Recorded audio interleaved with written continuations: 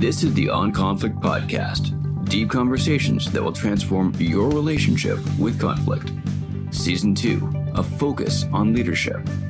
And now, your hosts, Julia Menard and Gordon White.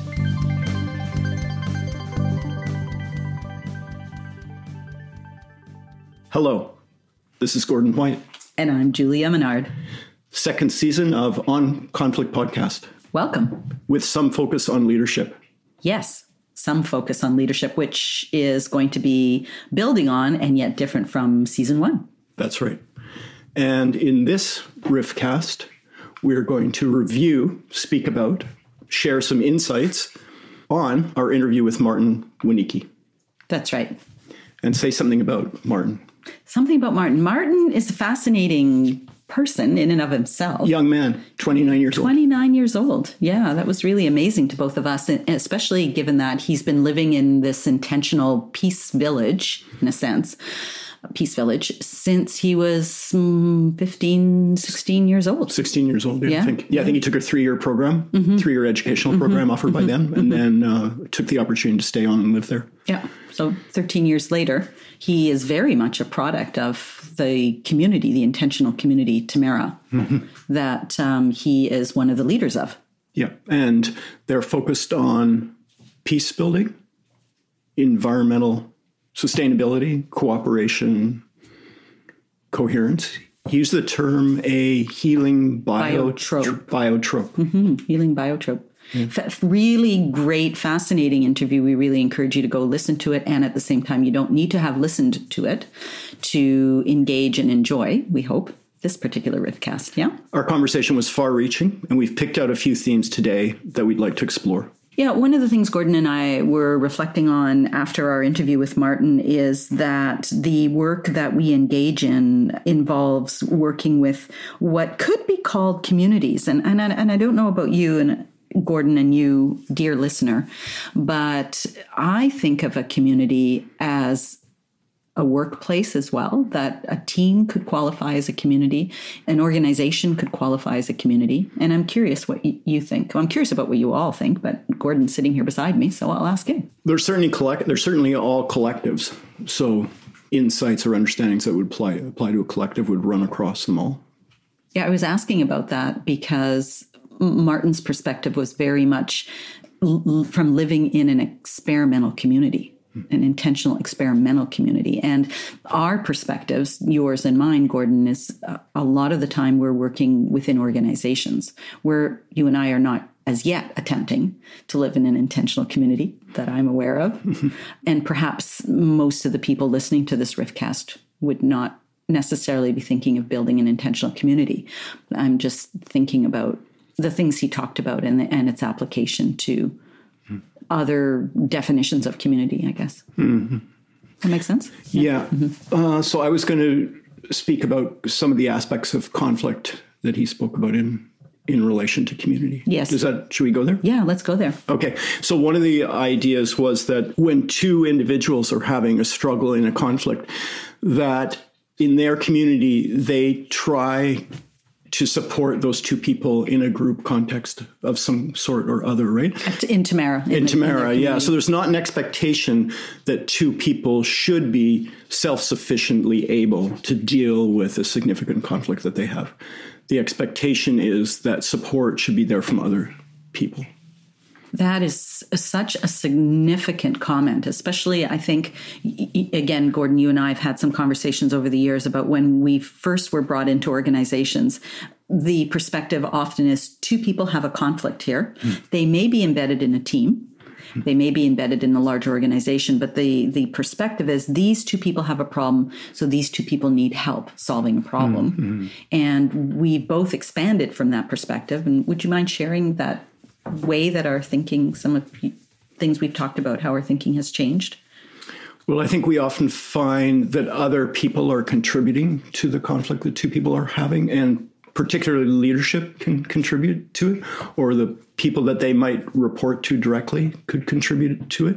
But just today, before doing this recording, you and I were walking, and I was asking you about a situation that I'm working on right now, right? And 15 years ago, I might have just talked with 2 people, right? But we were talking about, should it be 4 or should it be 6, kind of. So the debate isn't around whether to have extra people, is more around how many extra people to have, right? Yeah. To support the 2 that need to work something out. Plus the others are involved in different, varying degrees in different ways, right? Yes. Well, one of the things we spoke about was 2 people or 4 people could have a conversation that would change some of how they're thinking of the situation. But then if they go back into their broader team or broader community and other people haven't had those shifts, the other people have their narratives that are fossilized to the story that had happened before that conversation. So how the broader community were embedded in a larger story.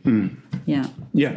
And I don't think we're saying that you would never work with 2 people. It's just that there's quite a few considerations in coming to determination about whether you work large or small or medium and when. Yeah, well, I mean, and that's a whole other conversation about how do you discern, even as a leader, if I was listening to this podcast and I was the leader of a team within an organization, how do I make that discernment? I hear that 2 of my employees are in conflict. Is my next move, is my responsibility to bring the whole team together? Is my responsibility to work with just these 2 people? Should I work with each person individually and coach them? And these are the kinds of things that you and I also try to assess. But it's leaders throughout multitudes of organizations are facing these kind of questions. Or do I do all of it in a particular order? Right. And if I do all of it, what order do I do it in? Yes. Yeah. And how do I find the time to do it? Because it's, I mean, managing conflict, although it's, as we know from research, anywhere from 25 to 60% of a leader or a manager's day can be somehow involved with conflict. There isn't really an acknowledgement that that's an important part of what they do, is engage and transform conflict. I'd like to mention something that I consider an ideal on a team, which is when a team is really high functioning and people are connected, it can develop the capacity where any conflict that's going on can be shared with that group, right? And get support with that whole group. And that there's an expectation that all the conflicts can be addressed or at least worked on, not necessarily fully resolved, right? Because some of them, there's tensions that may continue. Well, and I'd love to hear more about that. It won't happen on this Riffcast, I don't think. But Gordon, I think you've done a lot of work around team development and conflict. And again, my curiosity around, if I'm a team lead right now and listening to this Riffcast, well, like, what does that even mean? And how do I create an environment where my team is going to be comfortable enough to bring up conflict? There's a lot involved in what you said, too. There is. Well, there's trust building involved, right? There's means of communication to be able to raise things. There's guidelines. There's expectations of self-development, right? That from the leader of their of everyone. Everyone there, the willingness to hear about negative effects that you're having on others, right? Yeah, and you're starting to, for me, cross over once more to the interview that we had with Martin. Part of the crossover I'm hearing right now is this idea of trust, the importance of trust. And maybe, do we want to riff on that a bit? Yeah, please. Okay. Yeah. With regard to trust, I really enjoyed Martin's definition, which might be familiar in some ways to people who are familiar with Brené Brown, who is quite well known. But part of what Martin spoke about is that trust could be defined as this capacity to show myself without defense to someone else, to let myself be seen in the deepest way. And I know for me, one of the things over the last decade that has become more and more important is this idea of emotional or psychological safety. And to me, psychological or emotional safety go hand in glove with trust. Because for me to be more vulnerable, this definition of trust, I need to have some sense of security or safety in myself to be able to open myself up to another. Yeah. Do you want to say anything else about that? Well, another part of it, to me, is that trust involves relying on something, like as you speak about being able to open, like feeling that safety, right? Means that you're relying on that safety, but you don't have 100% proof that it is safe, right? So there's always some risk associated with building trust, right? Yes. Yeah. Which requires courage, I guess. Yes. Right? Yeah. The other thing that was coming up for me, we didn't get into this with Martin actually, but I think it is another important conversation, which is what are the guidelines or the container that we would be building together to enable us to have a conversation that at least would have some semblance, some promise of safety. Well, certainly in making use of the conversation we had with Martin, one of the things he talked about was the very high expectations in that community of acceptance, right? Because part of their belief in dealing effectively with conflict is a preemptive kind of philosophy where if you speak or are able to speak about and disclose your sort of the parts of yourself that you're uncomfortable with and you might call dark parts of yourself, it's through becoming conscious of those more unconscious elements and being able to externalize them and talk about them in that trusting environment that really enables conflict to be, I guess, more constructive and Well, surfaced, I think, firstly, and then constructive. Yeah. Over time. Although in the interim, it can be very kind of heated, according to him. Right? Yeah, uncomfortable. And one could almost say unsafe. Yeah. Right. So it's kind of paradoxical. On the one hand, I'm saying my noticing that safety enables people to open up, and on the other hand, it can become.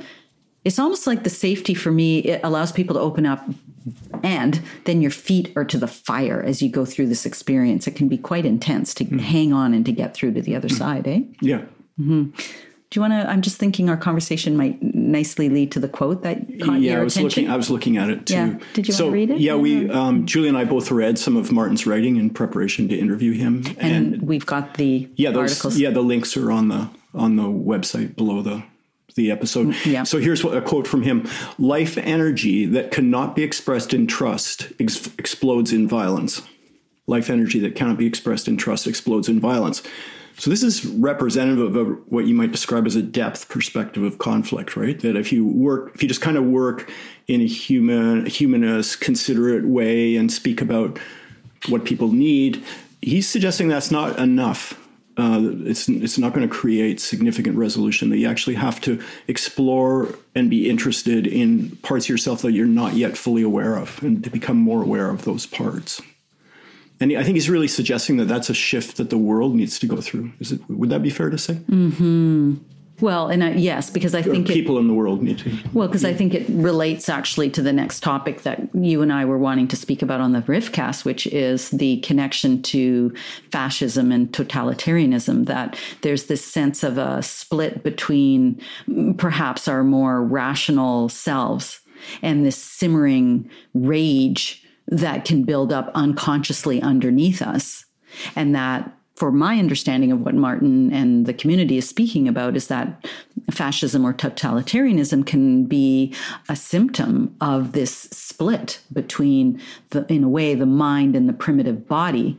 And so if we're keeping the primitive body and the rage so unconscious, whether on an individual level, a team level, or a country level, that we're more susceptible to be captives to these primitive, not just urges, but primitive impulses that we all can, and we all do experience, actually, not just can experience. I mean, there are times when I've done things that I'm not proud of. And I'm imagining maybe you have too. I don't know. Oh, me? No, never. No, not you. Never did it. No, I know. But me, I'll stand for the poster child. So anyway, did you want to comment? Well, I'm really glad that you kind of brought that down to earth, because when you were talking about dark urges kind of in people, I was thinking, that's a pretty provocative thing for us to be saying. But you're essentially talking about, I guess, those, just the parts of ourselves that maybe emerge in surprising ways that we're not, when they come out, we weren't fully aware of them before. Well, I mean, basic examples.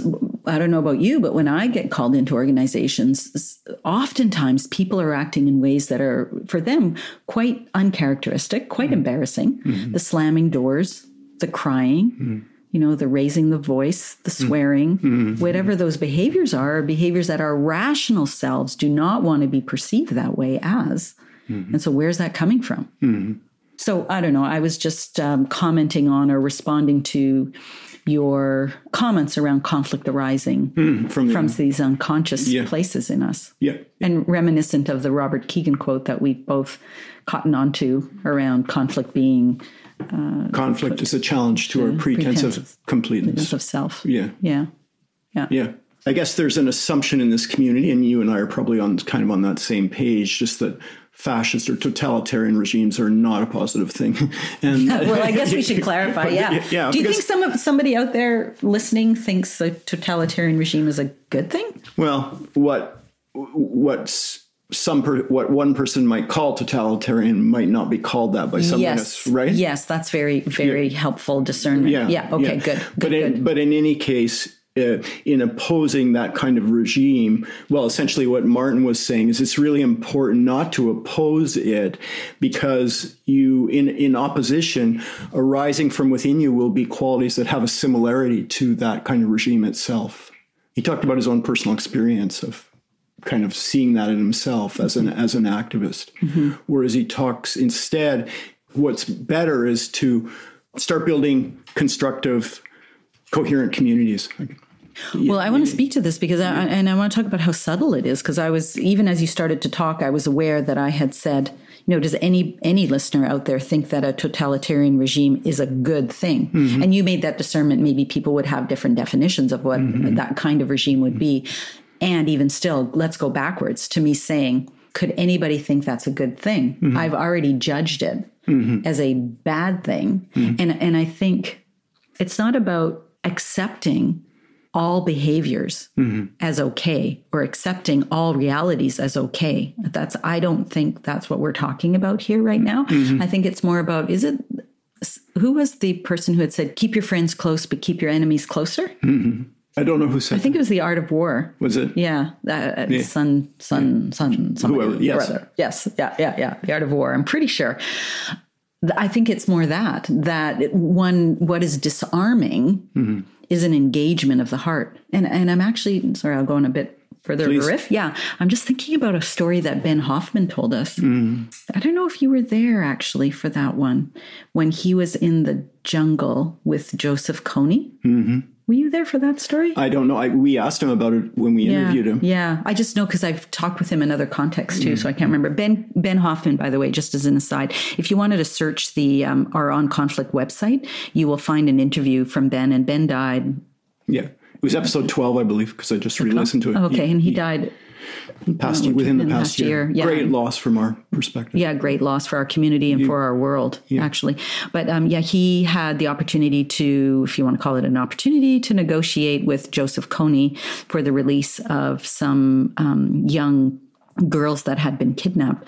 But he spoke about having to go in to that situation with somebody who is certainly has been perceived by most of the world as somebody who had a lot of evil in him, Joseph Kony, and having to go there and really be human being to human being, heart to heart in that context. So that's what I was thinking about too, about keeping your friends close, but keeping your enemies closer. Circling back to Martin's comment as well, to not vilify and enmify, because we're actually going to alienate as well. This is a little bit different point, but it was something that Martin talked about.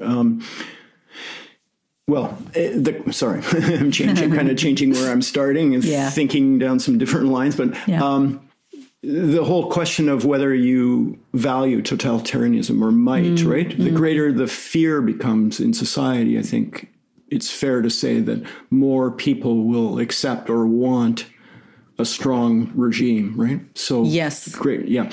And let's say that again. More fear in society, will incline people to wanting more strong regimes. Incline them towards being accepting totalitarianism. Well, and that's been substantiated with brain research too, in terms of political leanings. But yeah, go ahead. And so, I think one of the things that Martin is suggesting is that if people, or when fear arises, it's really important to be in touch with the unconscious aspects of it, right? And deal with it. Because if we don't, as a society, it's going to lead to people accepting or even wanting strong regimes, too strong, regimes that are too oppressive, right?